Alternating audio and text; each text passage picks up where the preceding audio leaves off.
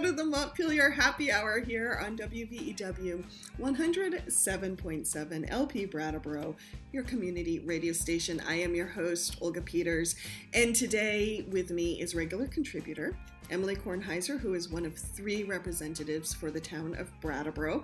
And we are very sad. Senator Becca Balint was supposed to join us today, but she had a meeting, so we wish her luck in that meeting today, and we hope she will join us soon.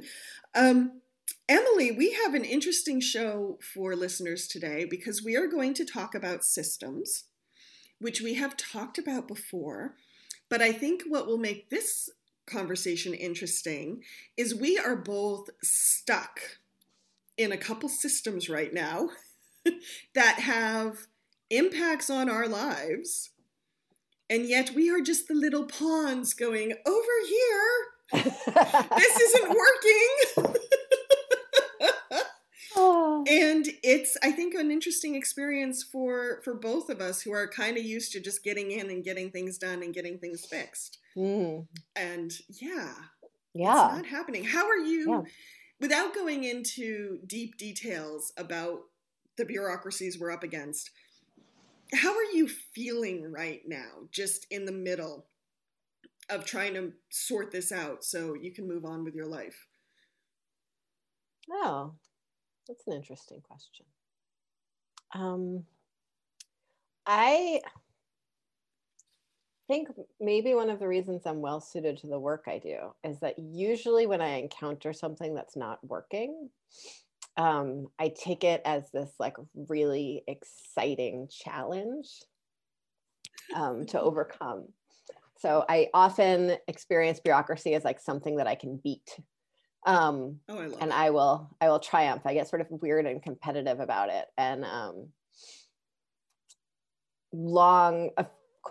quite a few jobs ago, I had to, I helped my employer get this certain small business status with the federal government, with the General Services Administration. And it was one of those things where like each piece of paper depends on the next piece of paper, which depends on the next piece of paper. But like they become sort of self-canceling each other out. When I had to get clear, when I owned a restaurant when I was opening a restaurant downtown, it was similar. Like the health inspector had to come, but the fire inspector had to come before the health inspector. But sometimes the fire inspector would say that the health inspector needed to come first. And it gets a little wild. And the sign, you need the permit for the sign, but no one knows what your business is before the sign goes up. And usually I get really excited by things like that. And at the end, I'm like so thrilled that I have won. And a lot of my job has been helping, whether in the legislature or otherwise, a lot of my work has been helping people navigate their way through bureaucracies. Mm-hmm. So whether that's like internationally or like as a case manager, helping people, get housing or whatever it is. But right now, like everything is hard enough. It is hard enough. Mm-hmm. Yeah. And that's it. Everything is hard enough. And I don't really want any more challenges right now. Mm-hmm. Yeah. And I know I'm not alone in that feeling. Yeah. Yeah. Well, yeah, you're sitting Zoom wise across from someone who feels very much the same. It's been interesting for me. I have gone through kind of like a little roller coaster of emotions. I wish I approached bureaucracies the way you do, and I shall try in the future to adopt this sense of adventure. But for me, I have felt very disempowered and very confounded, and everything from crying to yelling to wishing I believed in such things like hexes and curses so the entire department could come down with collective hives. Wanting revenge. I have been surprised by my deep need for revenge sometimes. But it's been interesting because I can have any emotions I want, but this is a bureaucracy. Mm-hmm. And it really doesn't care how I feel because it's just a system. But what I have been surprised by is when navigating systems in Vermont, I often use myself as a benchmark because I'm pretty average, basically have the right skin color, basically have resources, basically because I grew up here, I basically know how to navigate most of these systems. And then I have some challenges, like I'm an hourly employee. So if I miss work, that money's basically gone unless I can make it up elsewhere. And so if a system really takes me out by the knees, then what does it do for people who have real challenges? Yeah. Which makes me think, well, the person I spoke to the other day said, gee, you're a weird case. We've never seen this before. I don't think I am. I have a feeling there are other people out there who have had the same problem. But what I learned this week about systems is when we design them, whether we're a parent working with children or an employer working with employees or the state, we assume those systems work and we assume they're fine. And so if someone can't work in that system, it must be their problem, not the system's. Well, and it's interesting. So Drew Wesley, who works at the Agency of Human Services and has come on the show a few times. Who's fantastic, yes. She's fantastic. And I remember once we were on some email chain together about some ridiculous bureaucratic thing that we were both involved in. And it got so out of control that I wrote her a private message being like, are you finding this as amazing as I am? And she said, yes, it is the greatest carnival of all. And Drew is someone that I've really partnered with a whole bunch of times in state government to name that, like, the systems only work if we remember that they are staffed by people and that there are people engaging with them, and we design those systems based on those people, and that they are, that humans are flawed and they engage in certain behaviors and mistakes happen, and that the systems have to be really, there's a whole world of human-centered design. And it's ridiculous that that's a category of design, human-centered design versus non-human-centered design. You would kind of think that would be the baseline. Using the system, but I think it's really important and transformative to do exactly what you said, to assume that things will go wrong. And so how adaptive is the system to things going wrong? How empowered are the often incredibly kind people that I find inside these systems to change the thing that they see as broken and to escalate that in a way that's actually meaningful rather than just going into a great big void that no one can ever contact again. Right. And so that's what human-centered design can look like. It's funny, when I was first on Reach Up, which is the, Vermont's cash welfare system. Right. I perform very well in bureaucracies. I did very well in school. I test well. I complete forms very quickly. I am a well-aligned middle-class citizen. And so, I go into fight or flight mode. Yes. Yeah, totally. And most people do. And so as I navigated that system, I was really given a wide variety of privileges that are not given to people who don't navigate systems like that as easily as I do.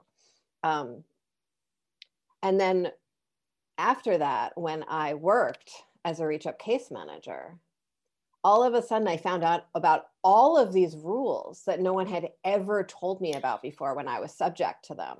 Because I think that people in some level thought I was too good for those rules. Interesting. And also, or I just never violated those rules by accident, not knowing about them, and then felt the full weight of the law punishing me for whatever that was. But when you're deep inside a bureaucracy and you're like, those rules are central to you, whether that's as a case manager or a person answering the phone to get services, it becomes so central to you that I don't think you realize that for everyone else, it's just like more white noise in their lives. Like, how much mail do we all get? I was just talking to another parent this morning who we got an email from the school, and it was like 5 paragraphs long. And it was like a whole bunch of like very nice stuff about activities and things that my kid's not really interested in. And apparently on the 5th or 6th paragraph was like really essential information that like the end of the day today is a different time than usual. And I never got to that 5th paragraph, Olga. Hence why journalism has the inverted pyramid. Yes. And like, I read a lot, like I have 12 devices. I read a lot of email a day. Like, I wouldn't have gotten to the 5th paragraph. Yeah. No. You're not the only parent. The 5th paragraph. So, and like, yes, we should all slow down more. And if like capitalism wasn't eating our lives, then like maybe we'd all have time to read our emails easily and like blah, blah, blah, blah. But that's not the way the world works. Nope. And again, human-centered design. Yeah. So when I think about this upcoming biennium, and the themes that we've been talking about here on the happy hour, about sort of the cracks in the system and how many more people can see it, I think about how many more Vermonters, and how many more legislators have had to engage with systems of care in Vermont. Right. Right. And so yay. How well, what? Yay. Yay. So, right. So like our public information systems, like how do people find out about public health information or not, right? We know that there was this huge outbreak in Winooski because no one was bothering to translate the information at first. Or how many more people understand how incredibly frustrating the unemployment system is and how punitive it is, right? How assuming of fraud. And so many more people have now felt that feeling that fraud is assumed. How many more people have had to access the health exchange because they've been laid off? How many more people have had to travel like to random DMVs in other parts of the state because the DMV is shut down? And so the time burden of engaging these bureaucratic tasks becomes outsized, even though we know that for a lot of Vermonters, those bureaucratic tasks are already outsized in the part of their day because they don't have access to a car or something like that. And so as all of these cracks have been revealed, and so many more people have this like lived visceral experience of those cracks, like, are we going to tackle those things this upcoming biennium? Are we going to say like, wow, there's a lot of people in our state who fall through the cracks of the unemployment insurance system, and that's like really our only safety net. What are we going to do about that? Wow, we have so many people who like need health, you know, who need treatment and can't afford it. Like, what are we going to do about that? I would add too, what do we consider rights, privileges, or necessities, such as, you mentioned the DMV, you know, if you look through the handbook, it says driving is a privilege. Well, that might be the point of the DMV, but in a state with very little public transport, and most people have to drive to get to their job, is it really a privilege? Yeah. Or is that kind of like, yeah, heating your house in January is a privilege in Vermont too? Like, eating vegetables, privilege. Yeah, no, it's remarkable how much more expensive the burden on the state is when we assume things like that are privileges rather than rights. That's a really good point. Because we leave people out. So there's sort of like the human rights argument or the dignity argument. And then there's also just like the cost to the state because of the like butterfly effect. There's a better way of saying that I don't have. But yeah, it's so new biennium, lessons learned. Fixing bureaucracy is like so unsexy and so essential. Yeah. Because like we also, I think it's essential to people seeing the good in government and the usefulness of government, which is our collective will. Yeah. I mean, that's the point of it, right? It's like supposed to be our collective will. And if we know anything from this election is that like, you know, distrust in government is going up and up and up. In technocrats, in elites, in people from urban areas, whatever frame you want to put on the divide across this country, we know that it is far from being resolved. Yes. And for me, like, that trust in government is such a key part of that. So I think the more we can make government effective by remembering that it's like people, government is people, bureaucracies are people, and they're serving people. Yeah. And we're all flawed, and none of us read our mail, and that's okay. Or some of us happen to be moving when a letter gets sent and we never get the letter. That happens too. Yeah. Or like, you know, the kid brings the mail in and like somehow one of the pieces of mail gets underneath another pile of mail because like a 5-year-old was super proud of themselves that they got the mail from the mailbox. Yep. Or it fell behind the refrigerator. Yep. Yeah. Yeah. Or like it's the bottom of someone's backpack or like whatever it is. It's just like based on people and real people's lives. And I think that is such a good point because what we just listed were very just sort of, if you want to blame anything, you blame gravity because the letter fell behind something. But they're tiny moments that if you're trying to get through a bureaucracy can really snowball into something huge. And it kind of shows in a way how fragile some of our systems are.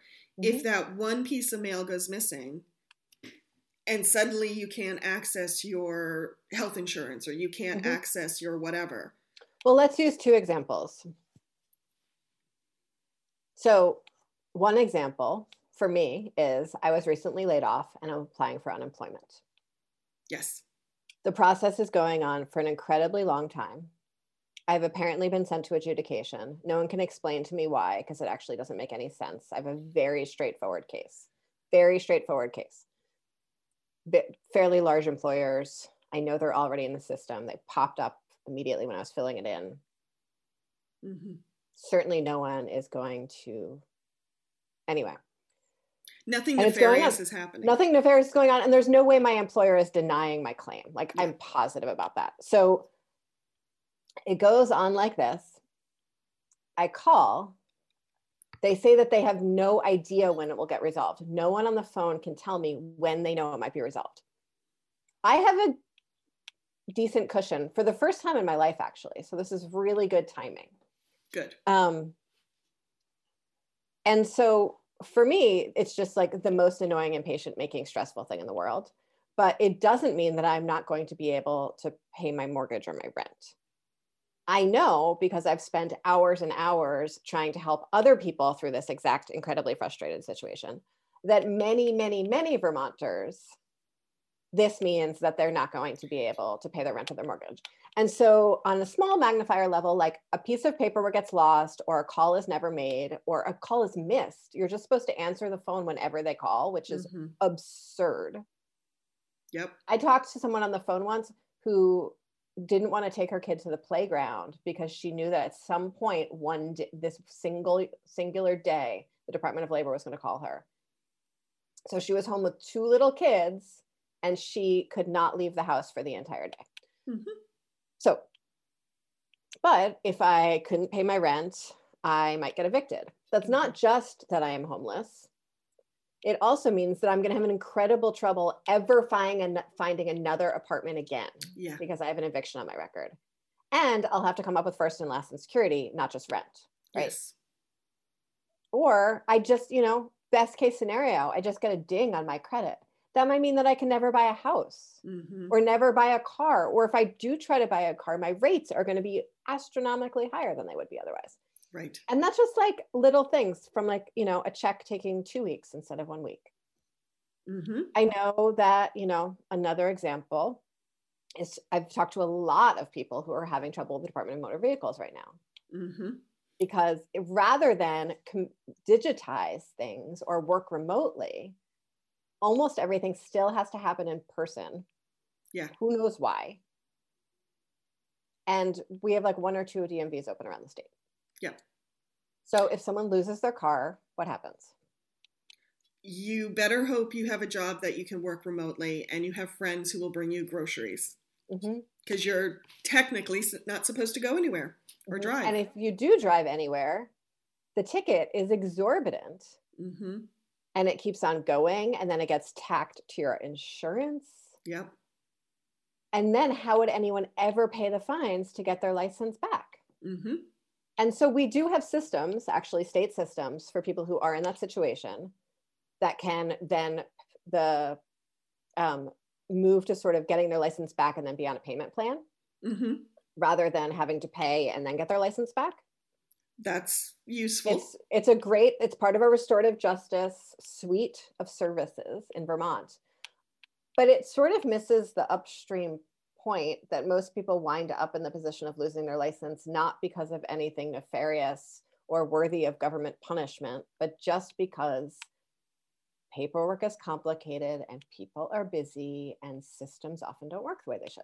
Mm-hmm. Without going into a lot of details, because I have yet to resolve the system, I am one of those people who is struggling with the DMV right now. And to try to remedy a problem I'm having with my license, my dad and I drove to Montpelier this week. And I was a good little doobie. I made an appointment beforehand. I lined up a ride, so someone else was driving. I got to my appointment 15 minutes early, like I'm supposed to. I had all my paperwork. Wow. I show up. I waited, 20 minutes before someone would see me. And I want to say the counter person who worked with me was lovely and very kind and very patient, because, he almost saw me cry. But I get up to the counter and we're going through all my paperwork and we're trying to remedy the system. And he says, "Oh, no, we can't fix this today because of X, Y, and Z." And I said, "Why is that not on the website? If I had seen that on the website, that I needed to take a different path, we would not have driven to Montpelier today. I would not have lost 8 hours of work, and meaning 8 hours of pay. We would have made different choices." And his response was, "Well, this doesn't tend to happen, so we didn't think we don't need to put it on the website." And I'm like, you kind of need to put it on the website, because guess what? It happens. Mm-hmm. So a simple thing like the right information not being on the website. And I still don't have the problem remedied, and I don't know when it will be. So thank goodness I have a father who is willing to bring me groceries, because I will be working out of my home for the foreseeable future. Yep. It's fun. Mm-hmm. And we don't, for all of our lovely listeners out there, we are not just talking about this so we can have Grouchy Friday together. We are. Yeah, we just would have had a phone conversation if we wanted a Grouchy Friday. No, but when I think about the lessons of the pandemic, again, it is really about so many more of us seeing our systems revealed, public health systems, benefit mm-hmm. systems, and an opportunity to say these need to actually work for people. Yeah. We need to have, one of my colleagues calls it a caring economy. Mm-hmm. And that doesn't mean that we want to make sure that corporations love people. It means that we need to recognize that care needs to take place, whether we want it to or not, and our mm-hmm. economy needs to accommodate that. Yeah. And I would add that one of the consequences when people can't work within a system, or the system is not kind to them, or right down ruthless to them, they leave that system. Mm-hmm. And then, we look at people in society, there are probably a lot of folks in Vermont right now driving on expired licenses. And the DMV, the guy at the DMV said, "Oh no, that doesn't really happen." Yeah, it happens, because they get to the DMV, they say, "Screw this." Mm-hmm. And it's easier for them to drive on an expired license than fix the problem. Mm-hmm. And when you magnify that out to things like healthcare, housing, food, they're huge problems. No, they really are. And, I was talking to someone early in the pandemic who was experiencing significant problems with the unemployment insurance system. And he kept on telling me about these things he was doing to borrow money and get food that I could see were digging him way deeper into a hole. And I was like, "You're eligible for food stamps. You're eligible for this. You're eligible for that." And he's like, "I am not dealing with another bureaucracy lady. No way. This money I am entitled to. And that is all I'm doing here." And it was it's terrible to watch, but so many more of us drop out of that system. So when I've been talking to the commissioner of unemployment insurance, not about my own case, I still have not found my way through the awkwardness of dealing with that part, but about other people's cases and about data. And one of the, the unemployment insurance division sends out a weekly report to all legislators since the catastrophe started. We've been getting these weekly reports. And there's wait times on it, average wait times and how many people are on benefits. And I asked him to add on how many people have left the system. So one, how soon we're going to have people who are maxing out. So how many people have maxed out? How many people have just dropped out of trying here? And how many people are receiving benefits? But we can't assume that people stopped receiving benefits or aren't receiving unemployment because they have jobs. Right. And so many of our popular statistics that we throw around, even the unemployment rate, is based on that assumption and loses track of all of these people who have really said, no, I'm not going to engage with the formal system. Oops. Guess is that our timer? That's is our time timer. For a break? Great. Yes, it is. Thank you, timer, that I forgot to turn off. We shall be right back with the Montpelier Happy Hour here on WVEW 107.7 after a word from our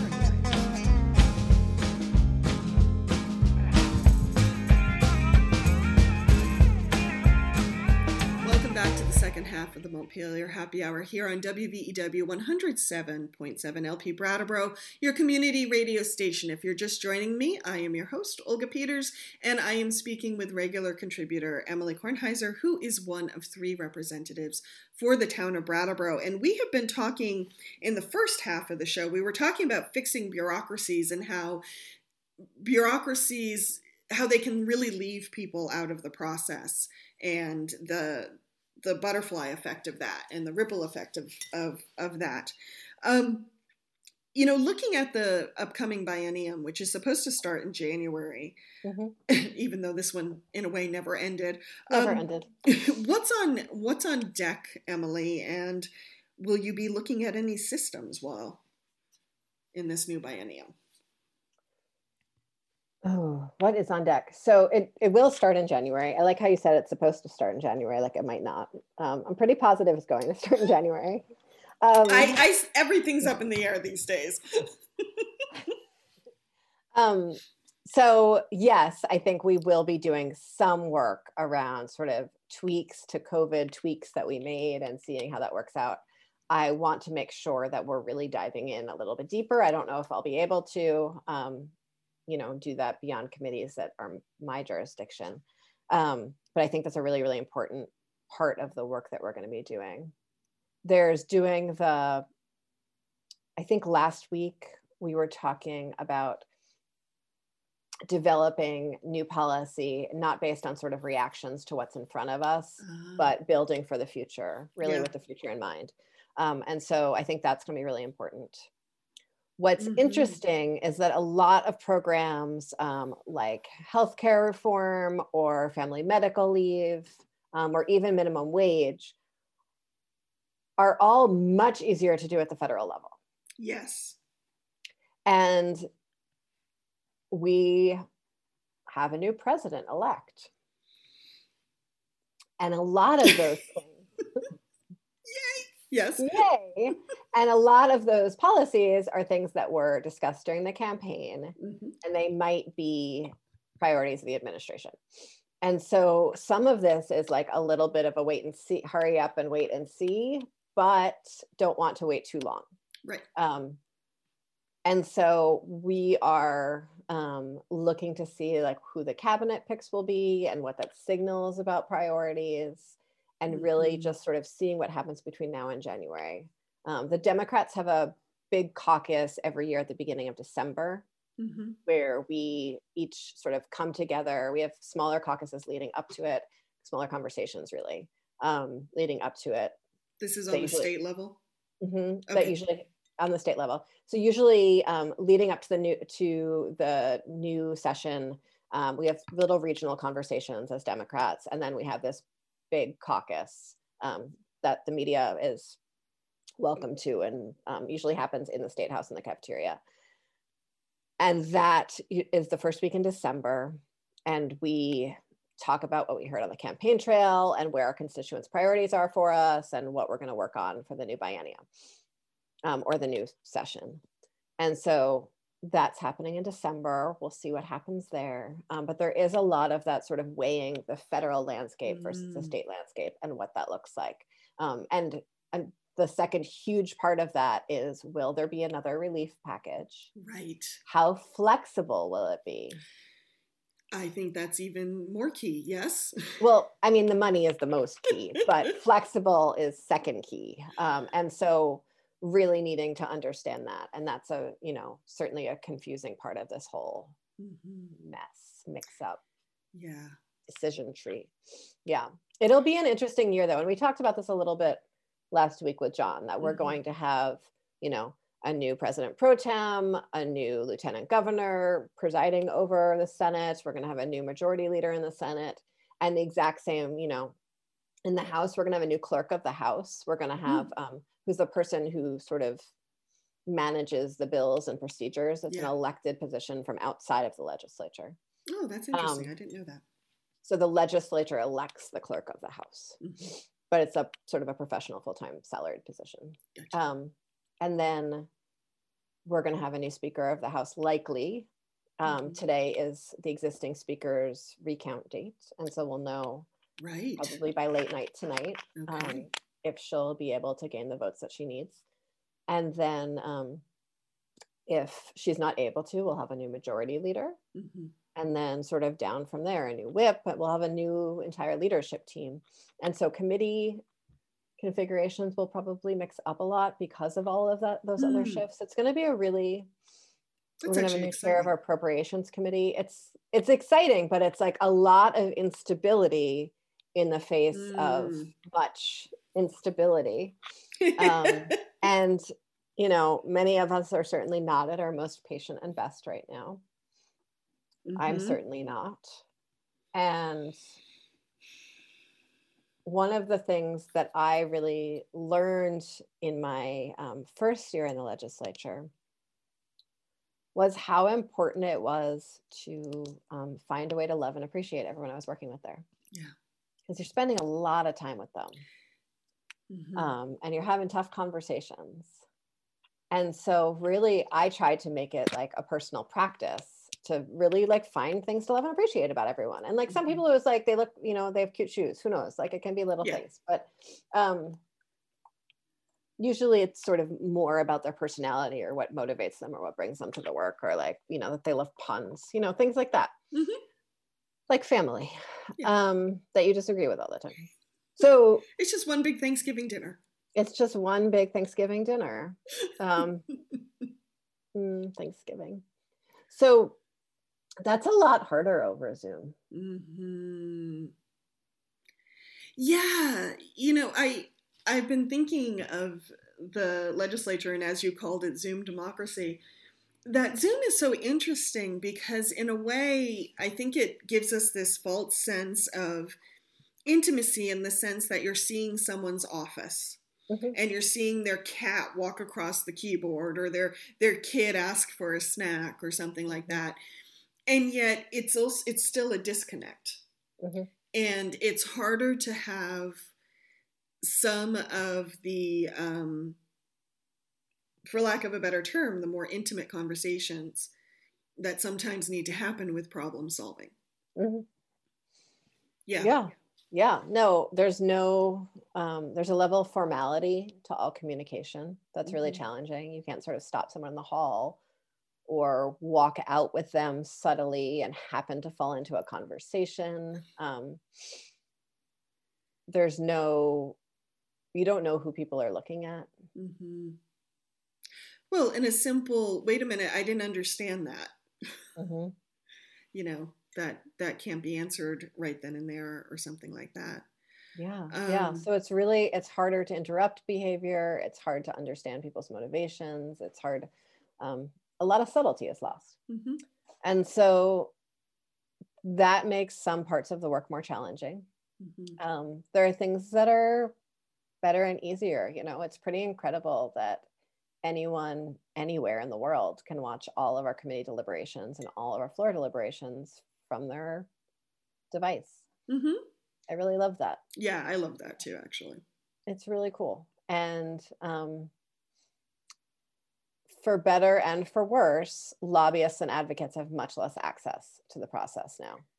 Oh, that is fascinating. So they still have the same ability to testify before a committee. Right. But when a person, lobbyist, activist, random human, would sit in a committee room on the sides just to listen in on what happened, their reactions to what's happening becomes part of the zeitgeist of the room. Mm-hmm. And so that might be something as overt as they overhear something that a witness is saying or that another member of the committee is saying, and they raise their eyebrow. Mm-hmm. And a member of the committee notices that and knows there's information there.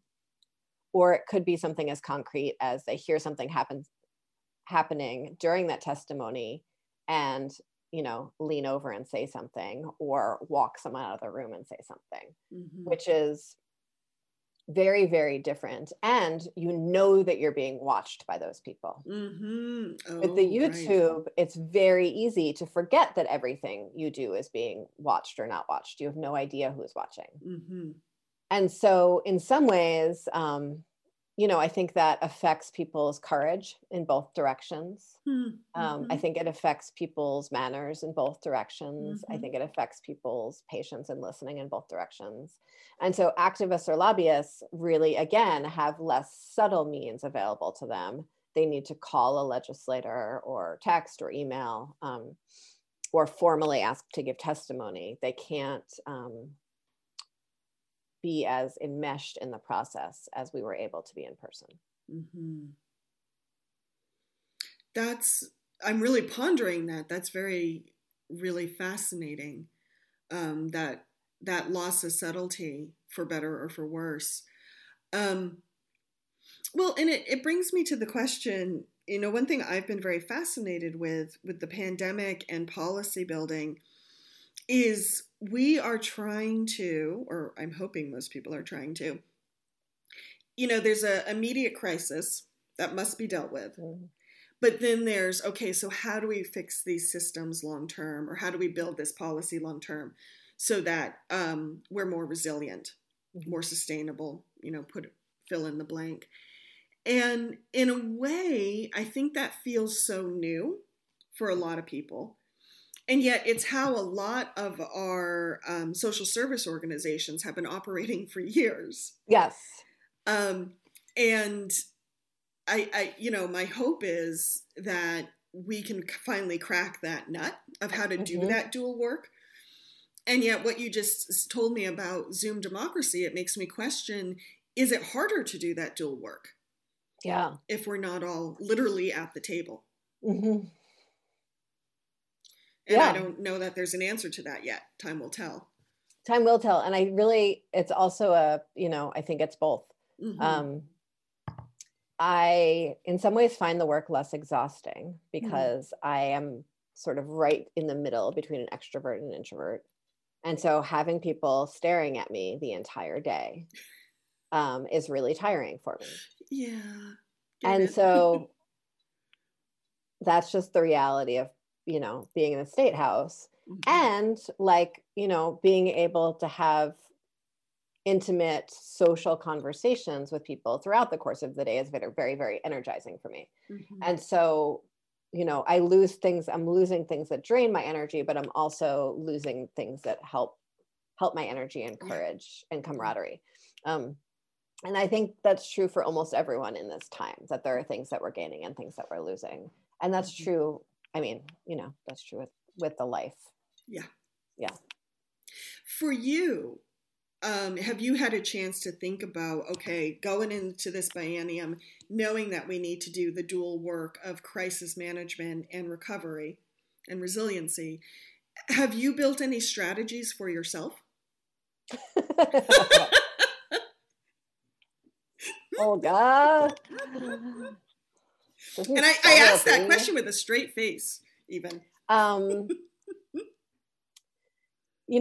will say that, so in the State House, I have no desk and 3 desks. I have my committee room. There's a legislative lounge that I would often work in at the very end of the day. Yeah. And then I have my desk on the House floor, which is it's like a schoolroom desk. It's like a schoolroom desk. It flips up for people who are on the radio and can't see this ridiculous hand motion I'm making. And neither of those have great spots for working. And then I'm also going home at night. And anyway, so basically I just have a little notebook and my laptop with me, or my iPad with me when I'm in Montpelier. And so working from home, it's been really amazing to do this incredibly challenging, thoughtful, considerate work at a desk. Yeah. Have a home base.